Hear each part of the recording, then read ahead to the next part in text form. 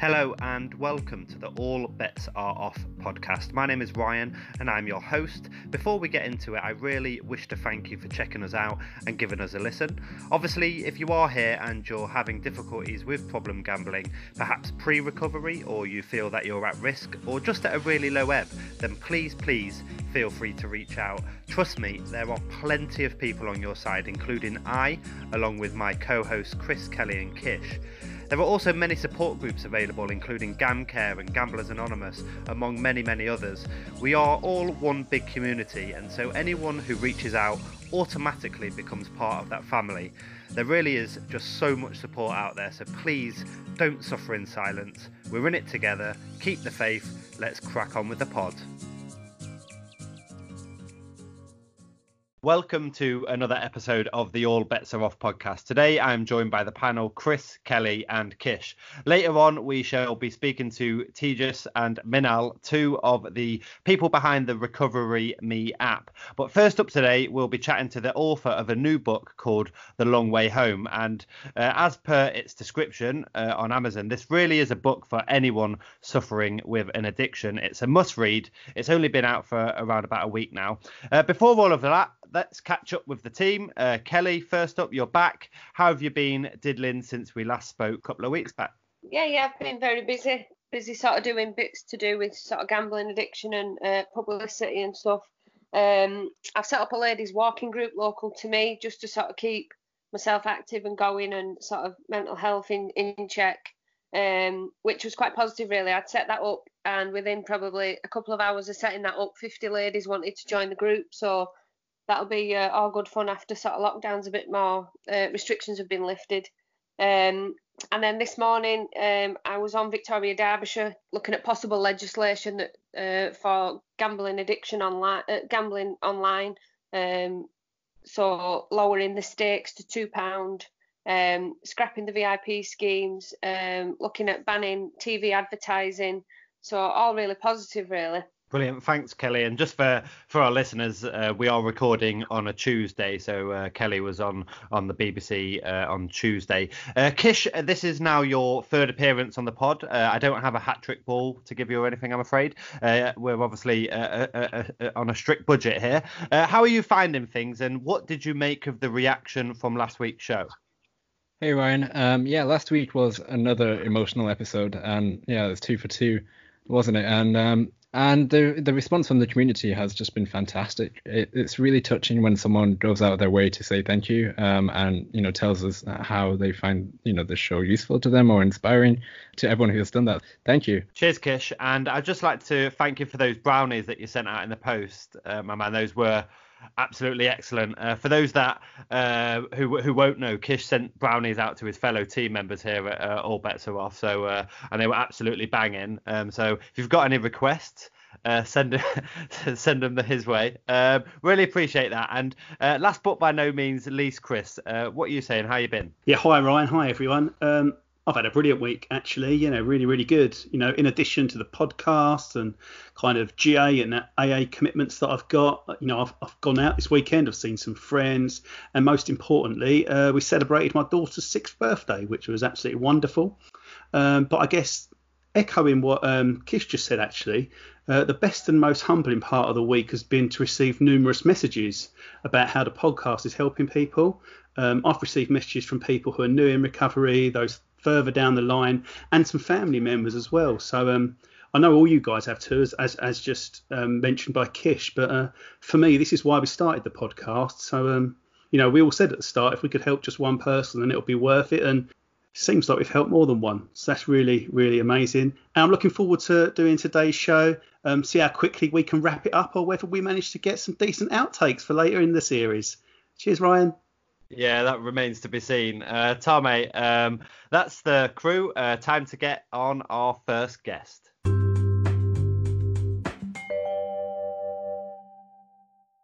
As I alluded to at the top of the show, we've now been joined by the author of The Long Way Home. The book came out on Amazon last week. Now, I'm pretty sure the whole panel has already read it, and I've even bought the paperback version to give as a birthday gift to someone. So they're probably listening to this. So spoiler alert, I do apologise profusely. For legal reasons, we've had to conceal the true identity of the author. And so we're having to go with the pseudonym that he uses on the book too, Benjamin Smile. Benjamin, thanks for coming on the show. You're welcome. Thanks for having me. Really appreciate it. Brilliant.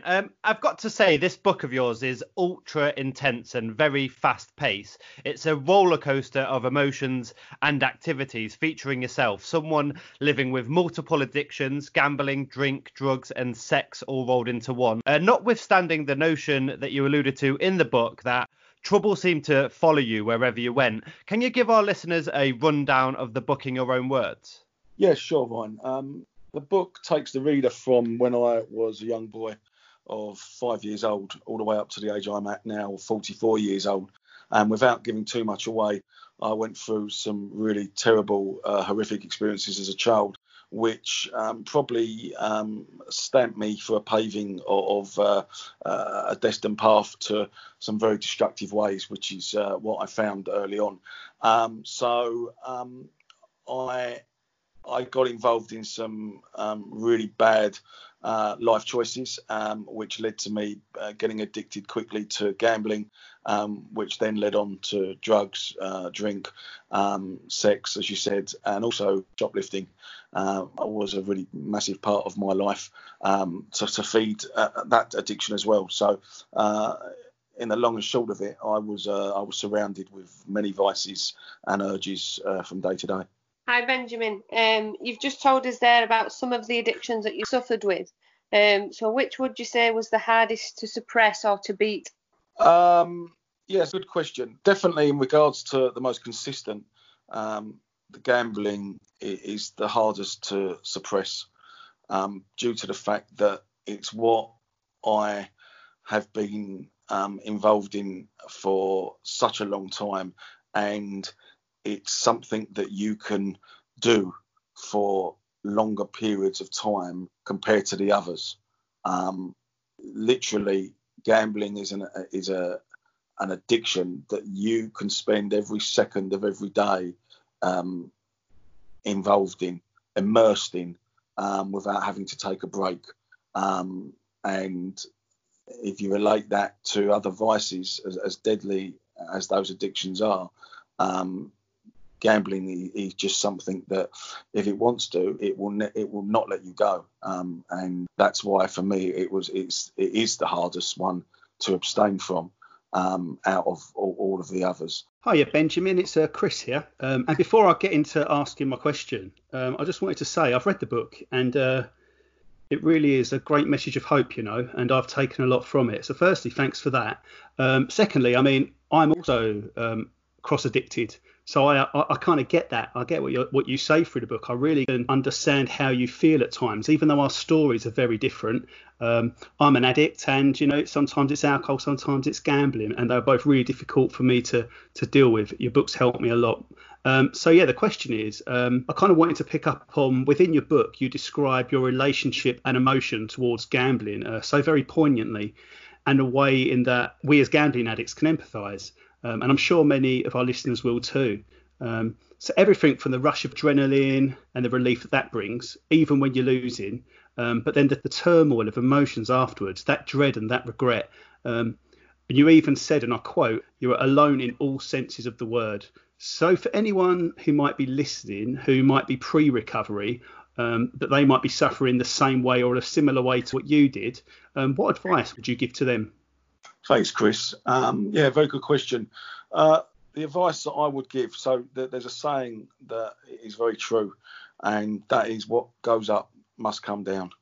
And I live by that saying now, because before I make decisions and before I take actions that may take me up, I have to think about what it feels like to be down and coming down. And just like anything that makes you feel good when you're up, the way you feel when you're down is horrendous. And you use words there like dread. Now, I would say that anyone that is listening pre-recovery knows exactly what I'm talking about, that feeling of dread, of having your head in your hands, not knowing where to turn to, what you're going to do next, who you're going to be able to search for help, what lies you have to tell.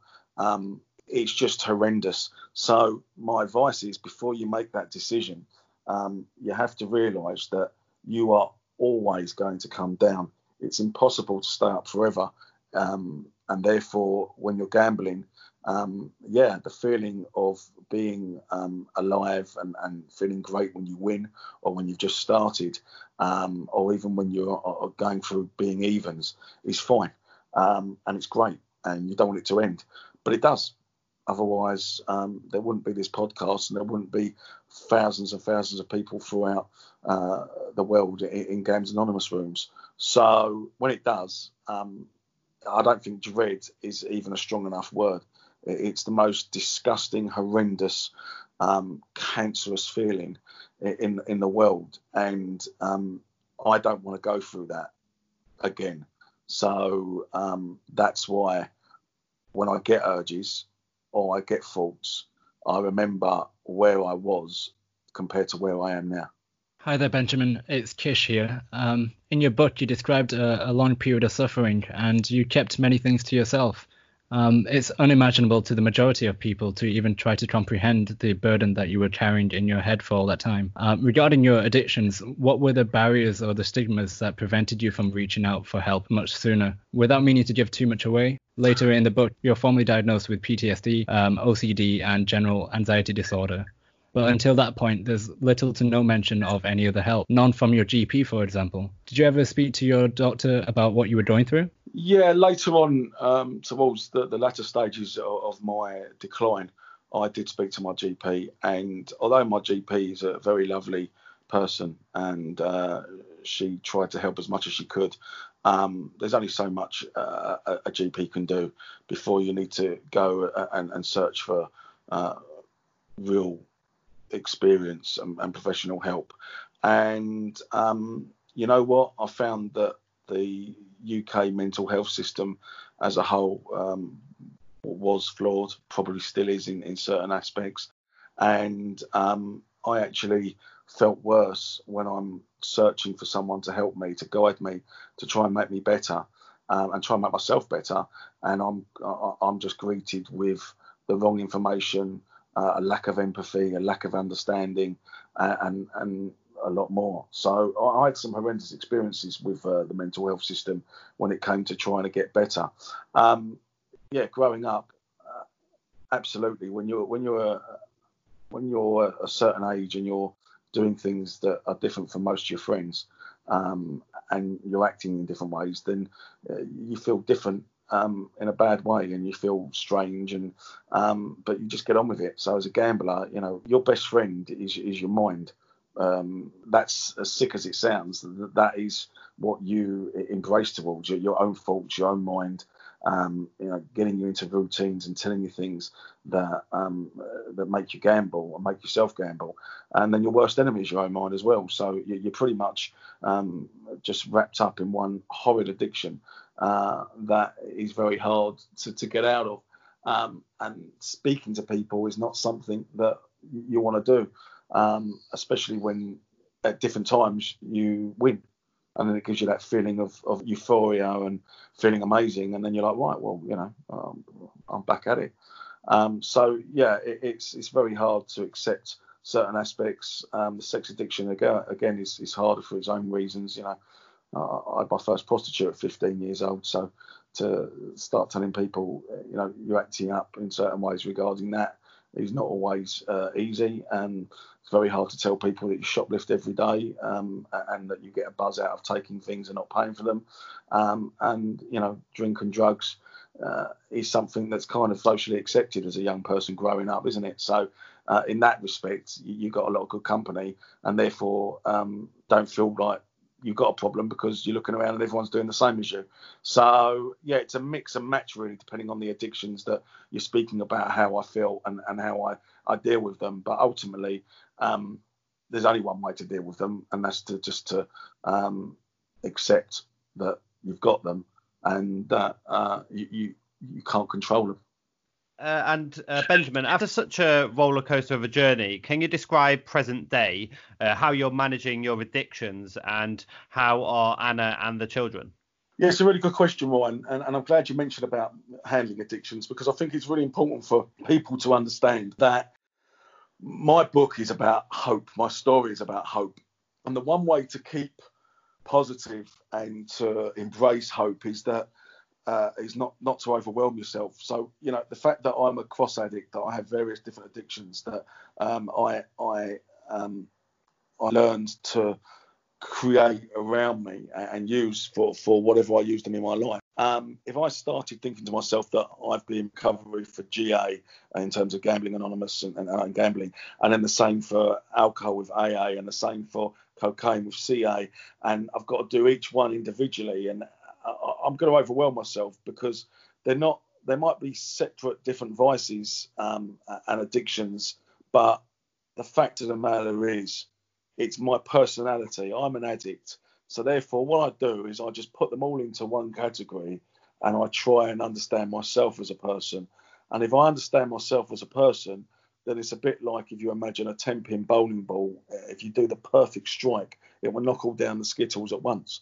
So that's what you do as a cross addict. You just try and get it right in the way you live your life, in the way that you cope with things, in the way you understand things, and then you don't separately have to deal with each one. They all deal with each other at the same time. And lastly, Benjamin, just to reaffirm for our listeners, where can people buy your book? Yeah, so the book can be bought on Amazon, and also Apple Store, and some other online retailers. I think one's called Kobo. I'm not too sure about the other, but the majority of people will use Amazon. And the best thing to do is to go on Amazon and type in Benjamin Smile, and my book, The Long Way Home, will come up. If you type in the title of the book, then it will bring up some others, probably way before my one at the moment. So best thing to do is type in Benjamin Smile, The Long Way Home will come up, and you can purchase it on either Kindle or paperback. And just to answer what I didn't in my previous answer, in regards to my wife and my children, I'm very lucky because I've got them in my corner. I can communicate with my wife. I can spend a lot of my time with my young children. And it's really important for people to understand that one of the major things that go towards succeeding in recovery is how you use your time.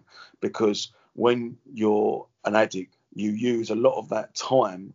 And when you stop, you've got a void, and you have to fill that void. And that's why I'm very lucky, because I can fill that void by having breakfast with my kids that are young. I can fill that void with taking them to the park and doing whatever. And obviously, with my wife, I can go to nights out in the cinema, to restaurants, and I'm very lucky. So, my respect goes out to people that face recovery in a more lonely way, where they haven't got the support, or that support has left them because people haven't been able to understand or cope. I understand that can be harder. So I'm grateful for what I've got. And that's another thing that you have to learn in recovery, is to be grateful for what you have got, and not really worry about the things that you haven't got. 100%. And that was very powerful. Thank you, Benjamin. I know we touched upon a lot of the gambling with regards to the book, and given our audience, I think that's the correct thing to do. But trust me when I say there is just so much more about this book. On behalf of the All Bets Are Off team today, I'd like to thank you for taking time out of your day to join us and talking through your book with us. Needless to say, we've just touched upon some of the detail that this book alludes to, but there is plenty more inside, and we highly recommend it. We will, of course, link the book on our podcast and upload to all of our social media platforms, and for our listeners to purchase. It's now time for a quick break. So here we are on a quick break. This is the part of the show in which I ask our listeners to go give us a follow over on Twitter. Our handle is @allbetsareoff_. You can also go and check out our website, www.allbetsareoff.co.uk, which is much more information about the pod and the team behind it. Along with that, there are also some useful links to various charities and support services in this particular sector. It's now time for part 2. Welcome back to part 2 of the All Bets Are Off podcast. The team have now been joined by Tejas and Minal of the Recovery Me app, an evidence-based mobile health application that delivers a program to support individuals who suffer from a gambling problem. Right now, I'm going to hand over to our resident tech expert, Kish, to lead with the questions. Thanks for that, Ryan. So before we officially welcome on Tejas and Minal, I just wanted to add a bit more to the introduction.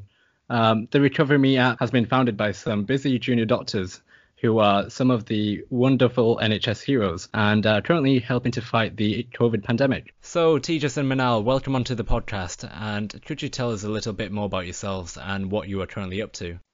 Yeah, of course. So first of all, thank you so much for inviting us onto the podcast. I think it's doubly exciting for us because we're avid listeners, and to speak about gambling addiction, increased awareness of the grave problem that it is, I think it's a doubly exciting opportunity for us. So I'm a junior doctor currently working in Kent, so in the Princess Royal University Hospital in Orpington. I'm currently working on a COVID ward, which deals with just treating COVID-19 patients at the moment. Thankfully, numbers are on a decline, and I think that's due to the sort of power of the British public by sort of showing the restraint of social distancing. And it seems like, but say it quietly, but we're getting through the pandemic in terms of the people who are coming through the front door of the hospital. So I'm Minal. Thank you again for having us on. It's very exciting. It's our first podcast. I'm also a junior doctor, but I'm based in Leicester at the moment, and I'm working in the mental health facility. Now I've been for about 6 months now. It's been really interesting to actually see the impact of COVID on mental health. And a few of our patients have actually sort of discussed this further with us, and we've noticed a slight spike in admissions because of it. So yeah, that's currently what we're doing. We're both sort of recent graduates from the University of Sheffield.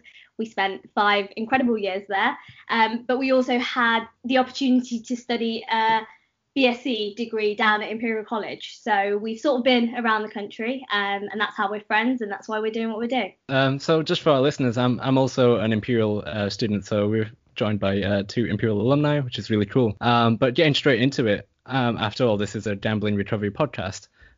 When did you first realize that gambling is a health issue? So gambling for us became something that was put on our radar 2 different ways, really. One of which was through the exposure that we get through our medical placements. So I think we're quite fortunate as medical students to have the opportunity to talk to patients very openly and understand their issues a little bit more than your sort of average doctor, because we get a lot more time, if I'm honest. We get about 45 minutes sometimes, and we're really able to understand a patient. And I think through that process, I was actually in a GP placement, and I was sat opposite a gentleman who'd come in, and he sort of spoke to me about where he was in his life. And he was, you know, in a really difficult position, and I didn't really understand it at first until he told me his story, which I think he'd be happy for me to share. I'll keep all the details anonymous. But he was sitting in front, you know, of a medical student, had come to see his GP because he was really depressed. He was at the point where he was considering taking his own life. His family, his friends, they weren't really speaking to him. His relationship had broken down, and he was struggling to hold down a job. And as a recent graduate from a university, which is, you know, really credible, he was, you know, really disappointed. And we spoke, and I tried to understand exactly how it was that he got here. And it was really, you know, it was really nice of him to actually sit down and explain to me that he'd been depressed for a number of years. He had a number of financial problems. And I sort of, you know, delved in a little bit deeper, you know, as you do when you're taking a history. And I asked why that was the case. And he basically said he started gambling at university. He was sort of betting a couple of pounds on the local football team, so that's Sheffield Wednesday, and that had spiraled out of control, and this addiction basically taken over his own life. And he wasn't much older than myself, and when he sort of divulged to me the amount of debt he was in, I sort of understood why he felt the way he did. And that's what really started the conversations amongst us as friends. And the other reason we were sort of made aware of this problem was through Adil. So Adil's another co-founder of the app. He lived with a gentleman who was suffering from a gambling addiction. And when we started having those conversations amongst the three of us, we sort of started to realize signs amongst people that we know and that we're, in touch with. And that's when he sort of divulged it to Adil. So we decided at that point that this was something that we really could explore, see what we could do, because very soon we were going to be junior doctors and people might be asking questions about how to deal with their gambling addiction. Thank you so much for sharing that story with us. And I think those examples are particularly relevant and insightful because severe gambling harm appears to be most prevalent in younger people. In fact, it's 16 to 24-year-olds that are 3 times more likely to suffer this most devastating form of harm than 55 to 64-year-old people. So as a tangent, and something that I'm a strong believer in, is the power of asking. So it's quite common for doctors to routinely ask patients if they smoke, consume alcohol, or take recreational drugs, and if so, ask further questions such as how much.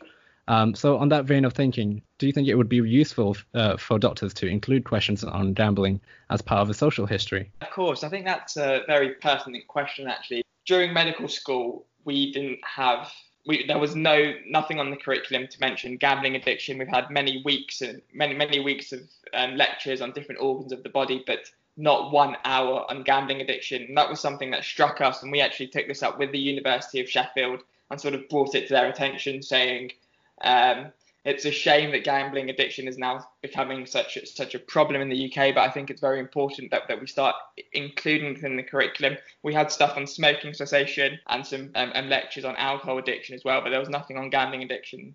That's why I think it is very important. We did some work in Sheffield with some GPs there, and they're doing some work at the moment to try and ask 4 basic questions to everyone to try and highlight the risk of gambling addiction and to quantify sort of the risk they pose, not just to themselves, but to the family. And when screening for any mental health condition, I think it's important that a few questions are asked about gambling addiction, because like Now touched on during her story, it was only because we had 30 minutes to speak to that chap to find out the root causes of his depressive and anxiety symptoms. And it actually all stemmed from a gambling addiction, which had never been explored before. And that, I think, is a prime example where, because these questions aren't asked, because it's something that's not really spoken about very much in the NHS, it's not something that's always at the tip of people's tongues, it often gets forgotten. And in the app, we talk about it as the hidden addiction. And unfortunately, it still is that, because it's so isolating and many people don't know the support that's out there. And that's why I think it's great that the podcasts like these, and there's a lot of work in the space at the moment to try and increase the awareness of gambling addiction. But I think, and I'm hopeful that it's something that is now on people's radar. And in future years, I hope our junior doctors and our medical students will have much more time spent on gambling addiction. There's also these new clinics that are opening as well, and that gives medical students an opportunity to go and speak to those who are suffering from problematic gambling habits and to learn. There's one in Leeds, which I'm hoping Sheffield University will then partner with, and then send students up there to learn about the disorder and the addiction and the grave and serious impact that it has. Thank you for that, Titus. I can really resonate with some of what you were saying, actually, because it's been 4 years of medicine for me, and yeah, there are still 2 years left, but the bulk of the teaching is done now, and I have yet to come across gambling be covered, even for half an hour or an hour. And yes, alcohol and tobacco are sort of covered in a briefer detail than perhaps some of the heart conditions that you learn multiple times.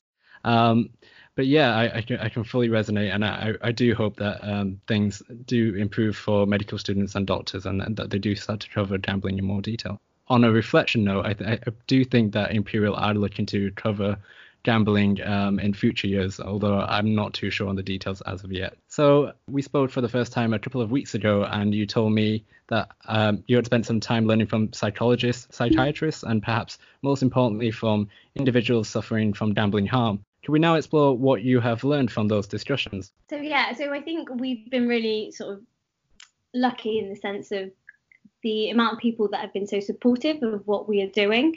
I think, like you mentioned, the key to developing something that will genuinely have a good benefit and a benefit that's recognised by the users is to develop it with their perceptions in mind right from the get-go.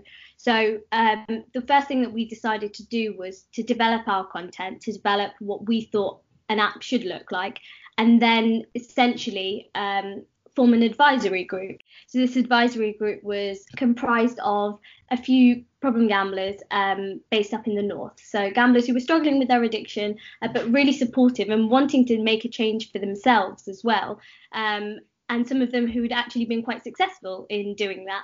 So they decided that they'd be really on board. And essentially what we did was we conducted a number of interviews. So these individuals had free reign over the app. They were able to look at the content. They were able to look at the user journey and then sort of form some perceptions and opinions about what they saw. What was really great to hear was that all 100% of people who used the app and saw the app would have used something like this, and that was what really inspired us to keep going with what we were doing. And like you said, it has been quite difficult, doing the job that we're doing with this, but having that sort of feedback meant everything. But we did go back to the drawing board. So we redesigned the app. So we made sure the user journey was exactly what the users wanted, as easy to use as possible, as user friendly. And then we looked back at the content and we realized that there were some words in there that would trigger individuals. There were some areas that weren't fully explored and some areas that weren't beneficial at all. So we iterated the program and we actually developed a whole new session on the basis of some of the feedback that we got, because what we came to understand was that emotions form a massive part of this addiction, something that we didn't realize prior to actually speaking to individuals. So emotions can be really powerful, and we realized that. So that's why we developed this session to sort of understand an emotion and better manage it, because we feel like that can be a massive factor in gambling, or not gambling. We also looked to work with psychologists. So there were psychologists that looked through our program to ensure that the principles of CBT were there and they were sort of consistent throughout. And when we originally sort of developed the product, we actually approached Dr. Henrietta Bowden-Jones down in London, because she's such a sort of incredible person in the field. She's done so much. She's, achieved a lot for gambling addiction, and her feedback was really positive. She even mentioned potentially working with us in the future, which was really exciting for us. So we've been really grateful for all the support we've got from a variety of individuals, but probably the biggest thing was individuals who are suffering from the gambling addiction wanting to be part of this project. Yeah, thanks for that, Manal. So it seems like your solution has been really driven by the problems that you've encountered through the lives of people suffering from gambling harm. And now moving on to the solution that you've been creating. From what I understand, the Recovery Me app is very much based on how cognitive behavioral therapy, or CBT for short, is currently applied in the context of gambling addiction treatment in the NHS gambling clinics. And some statistics from the National Treatment Centre show that 80% of those who received this CBT treatment were free from gambling after completing the treatment. So could you explain how this works in the Recovery Me app, and what are some of the features of the app? Of course. So cognitive behavioural therapy, or in short, like you said, Kishan, CBT, is a therapy that works by playing on the fact that your emotions, your thoughts, your feelings, and your actions are all interconnected. And that's what leads to someone gambling. So if we take an example of someone who may gamble, it may be someone who's feeling very stressed because of his job at work. And on his way home, he takes the bus and drives past a betting shop. When he passes the betting shop, he gets a cognitive distortion about how he may have a competitive advantage over the gambling operator, because his football knowledge he may think is much better than the average Joe out there. So what cognitive behavioural therapy would do, it will identify that stress is one of the reasons why somebody could turn to gambling. And if that is identified, it will then help the user reflect on that and then provide strategies to help manage that stress in other ways apart from gambling. In that example, the trigger would be somebody who drives past the betting shop every day. And what the therapy would suggest is maybe consider taking a different way home, or not having any cash in your pocket on the way home to make sure that you can't stop at that betting shop to gamble. And then the third thing would be tackling their cognitive distortion. So many people out there who gamble are found to have a predominant cognitive distortion about their own ability to gamble. And what the app will do, it will run through some common cognitive distortions that people suffer from, and then tackle each of those individually to help somebody overcome it, and provide strategies to think about all the cognitive distortions that they may be suffering from to help overcome them. Coupled with that, the cognitive behavioural therapy is delivered in 6 sessions, and it's the world's first mobile health application actually that empowers users or gives them the tools to then overcome a gambling addiction. In terms of the other features of the app, there's mindfulness coupled with the cognitive behavioural therapy. Mindfulness coupled with CBT has been shown to be a positive predictor in helping people overcome a gambling addiction, and it works mainly by helping users manage their urges to gamble. It helps them focus on the present and not worry about sort of past concerns or ongoing things in their life. A common theme throughout the app is support. And support, again, is shown to be a key positive indicator in those who are able to stop gambling. So very on, we try to get the user to tell a loved one about their gambling addiction. Now, I'm under no illusion this is a very difficult step to take, but it's one of the most important, because if you're able to tell somebody and share that story, you've got 2 of you now helping yourself through that addiction rather than just you struggling alone. And that's why support is sort of a common theme throughout it. And obviously gambling has many other issues, not just on money. There's things like relationship breakdown, there's homelessness, there's financial concerns, there's the mental health worries as well, and all of that is covered in the app to help people find the support that they need. It's not an app that has all the answers, but it does help them, people who are going through a difficult time, and signpost them even to places that may benefit them. When we did our research up in Sheffield, a key thing that came out of it was people wanted immediate support to help overcome their gambling addiction. And the example that I remember the most was somebody who was gambling at 3 o'clock in the morning. And he said at that time, I've got access to nobody. And the power of your mobile app is that it can provide me with immediate access to help. And that actually inspired us to create something that we call the SOS tab. And what that does is that provides users with immediate access to help to manage urges to gamble and to manage lapses. What we mean by a lapse is if someone's had a few days gamble free and then they start gambling again, it helps them through a structured approach to overcome that lapse and to prevent it from being a full-blown relapse. The 5th section of the app, which is a very important one, is a diary as well. And that's, again, a key feature of cognitive behavioural therapy. And it's just that feedback that the user gets from understanding that they haven't gambled that day. In the future, what we hope to do with the diary is have a feature on it that if someone does gamble, it just gets a bit more information about why they did gamble, and it helps the user reflect, and it gives us some more information too. We hope to power that with, or partner that with, machine learning technology and predict when a user is most likely to gamble and then intervene even before they have done so. And that's sort of the 5 different aspects of the app. So it's the cognitive behavioural therapy, the mindfulness, the diary, the support section, and the access to immediate help. Thanks for that, Tejas. I'm really excited for the app now. Sounds like it's almost a whole package, and as you rightly mentioned, it's not everything, but it is sort of groundbreaking, at least to me, and I'm sure a few listeners out there will also feel the same if they happen to use the app at one point. So for our listeners who may still not be familiar with CBT or cognitive behavioral therapy, it's also used in other health issues and has been shown to be highly effective in a plethora of different use cases. Could we now talk about how similar or different the mechanism of gambling addiction is to other addictions, such as tobacco, alcohol, and recreational drugs? So simply, does gambling addiction affect the same part of the brain? Yes, so that's a very good question. It's something we touch on in our therapy in session 1, because during our research, what we found out is people asked, why me? Why is it I who is suffering from a gambling addiction? What's the science behind it? And the conversations we were having with them is look, you're almost certainly predisposed to gambling addiction in the way that your brain is wired, and the other half of it is the environment that you're in, and it's the classical sort of genetic versus an environmental component.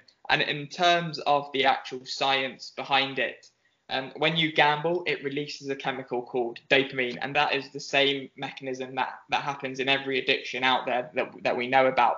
So if you smoke a cigarette, it releases some dopamine, and then that dopamine release, the dopamine release that you get is then what the brain craves over and over again, and it's that same thing that draws you to another cigarette time after time. And it's the same thing that happens with gambling.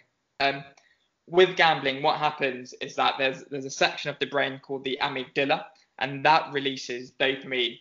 The dopamine then communicates with another part of the brain called the hippocampus, and the hippocampus is very important in forming and storing memories. So when you do gamble, that feeling is then coupled with the memory in the brain, which is stored in the hippocampus, about where you gambled, who you gambled with. And these are things that are noted in the therapy as triggers, and it's those that then, when you're in those similar places, the dopamine triggers start kicking off. There's also another important neurotransmitter involved, and that's called serotonin. And when serotonin increases again, that makes you feel happy. And when the levels of this go down, that can lead to less pleasure. The thing with the brain is it builds up tolerance very quickly. So as I'm sure gamblers will be able to resonate with on this podcast, is that you will need to bet more to be able to have the same level of dopamine knocking about in the brain to have the same amount of pleasure. And that's the reason, because the body gets used to a set level of dopamine, and then for it to increase, you need higher bets. You need to bet more frequently. And it's all of that then leads to people having these problematic gambling habits. Wow, thank you for that, Tejas. Really appreciate that. So earlier you mentioned that there are quite a few different functionalities of the app. Based on your independent research and the discussions that you've held with different experts, can we explore why gambling harm often requires a comprehensive range of support and treatment options? So in terms of the different functionalities of the app, Tejas has sort of walked you through the different components. And I think they're all really important in achieving the outcome, which is to be gamble free. So the CBT is the therapy. It provides you with the principles to empower you basically to change the way you think, feel and behave. That is at the crux of this sort of talking therapy, and it is really effective at doing that. But at the same time, we need to provide the user with as many tools as possible to gain that self-awareness. And I think that comes in the form of the self-monitoring diary. We want to be able to say, look, you can take this into your own hands. Let's monitor your gambling habits. Let's look at how making changes to this can then provide you with some progress. Then let's reflect on that progress. So, it's not just a monetary sort of how much have you spent, where have you spent it, all that sort of thing. It's how did you feel today? Did that prompt you to gamble? Okay, if you've been sad for the past 3 weeks and that's been contributing to why you gambled, we need to look at this in more detail. And like Tejas was saying, in the future, what we want to do is look at that data and say, okay, we can provide you with strategies specific to that mood state, for example. That's not something we can do right now, but it'd be amazing to be able to do that, to be personalizing that part of the app for the individual. But at its crux, I think it's that self-awareness aspect. The mindfulness is really good as well. I think, I practice mindfulness nowadays with apps like Headspace, for example. It's really easy to do. And it just achieves that sort of state of calm. You're able to concentrate on the present moment. And I think for gamblers, that can be really beneficial. It can be beneficial for anyone, actually. Like, you don't have to worry about what's coming up. You don't have to worry about what's happened. You can just look at what's happening now. And what we found as well through the mindfulness, we can look into sort of the physical manifestations of what gambling can do to you. So, if you're stressed, if you're anxious, you can be exhibiting that through your bodily functions. You can be sweating, you can be tapping your leg, you can be really restless, but sort of taking that out of the picture and just focusing on exactly how you feel in that moment, and that sort of self-awareness of your body, of your mind, I think is really important. And then the other thing, like Tejas was touching on, the SOS tab. So that's quite unique to what we do. What we want to do is provide gamblers with acute management, and that's something that we feel is really important and not something that's done as well as it could be. That's not to say that we're doing it perfectly, but what we thought would be quite beneficial is providing users with a logical sequence of steps to deal with acute, stages. We're trying to normalize the fact with any addiction, you're going to relapse, you're going to have urges, and that's okay. You can't beat yourself up about that. What we need to do is provide strategies to be able to incorporate that as part of your journey and to move past it. And that's a natural process. So we think that's, a really useful tool. Other things that already exist are the National Gambling Helpline, which is really useful, and we've seen that work for individuals, and that's really good to just communicate. And the last thing, like you just said, was the support tab. So we think it's really beneficial to be able to share your struggles with someone, to provide them with some insight on how you're feeling, and we think those sort of conversations can be sort of encouraged.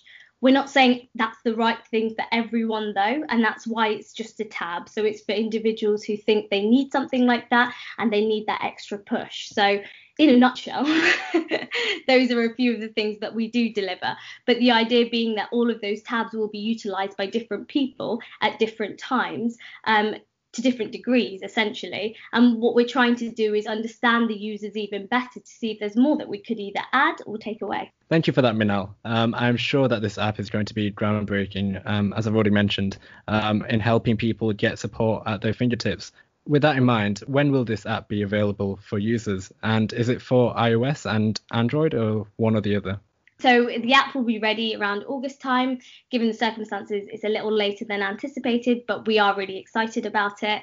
It should be available on iOS and Android. And in the meantime, we have developed our website, which sort of gives you a bit of a snippet of what we're offering, what might be useful to individuals, and we're really open to feedback. So it's www.recovermeapp.co.uk. Feel free to check it out, and let us know what you think.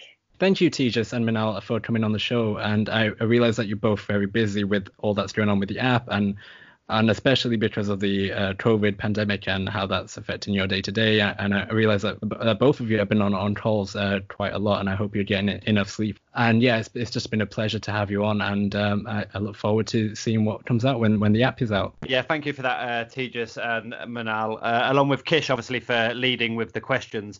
It was a pleasure in having you both on today and finding out much more about the Recovery Me app. I'm sure our listeners will have appreciated a much more in-depth discussion surrounding the app itself on a personal level. Just by listening, I've learned so much more about my gambling addiction, and it's certainly helped me understand many of my past behaviours just by listening to the both of you.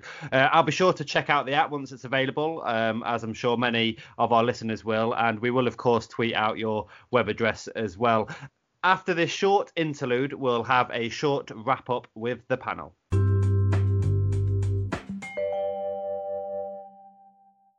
Well, that wraps up the show for today. A bit of a different one to what we've had before. Let's get your thoughts on all we've heard today. I think, it's a very interesting pod today, and, Benjamin's book, I've not yet read. I will buy that and I will read that.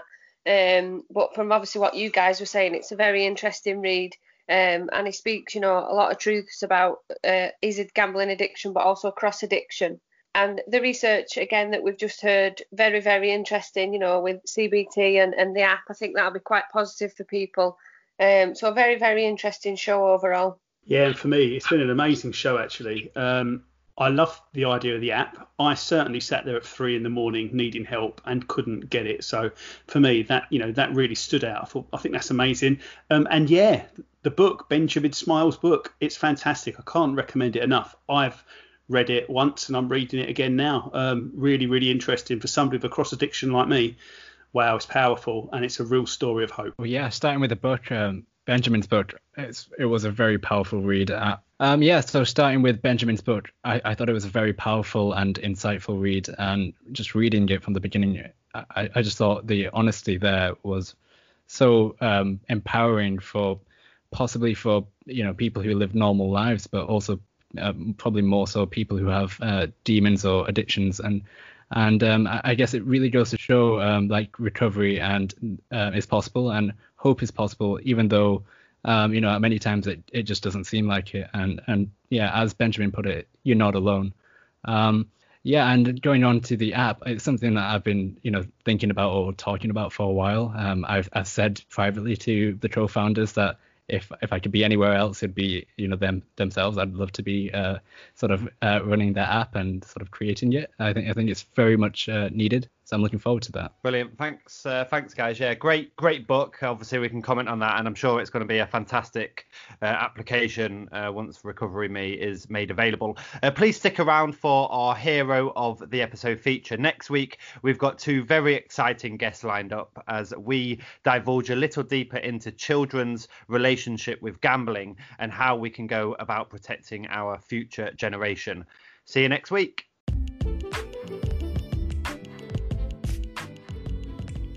Today's hero of the episode is the late Willie Fawn. Yesterday, Wednesday the 17th of June, Willie passed away at the age of 66 following a battle with leukemia.